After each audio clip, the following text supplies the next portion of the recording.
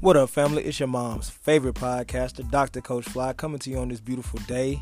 Another glorious opportunity that the Lord has graced us with, and an opportunity for growth. Today, I wanted to speak to everyone about being planted, with your feet planted firmly in the Lord. And if you know anything about plants, if you've been around plants, it's hard to see them grow a lot of times. When they're going through the stage in the beginning, you come back months later and things like that, and you start to see the growth in them.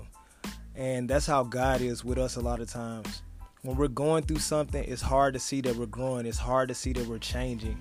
But you have to be planted firmly in the Lord. Just because you don't see growth going on, don't mean that you're not flourishing. It doesn't mean that you're not growing in your faith, and it doesn't mean that, not mean that you're not growing in the Lord. And I just want to remind you of Psalms 92:12-13. The righteous man will flourish like a palm tree. He will grow like a cedar in Lebanon, planted in the house of the Lord. They will flourish in the courts of God. You will flourish. Just because you don't feel like you're seeing growth right now, still be planted in the Lord. That growth is still happening even when you don't think it's happening. In this passage, this Bible verse, we are like trees. We're flourishing. We're planted. We're grounded. It's growing very well, and it's full of fruit and well rooted in the ground. There is no sign of disease, wither, or disaster. Stay planted firmly in the Lord, and everything will work itself out.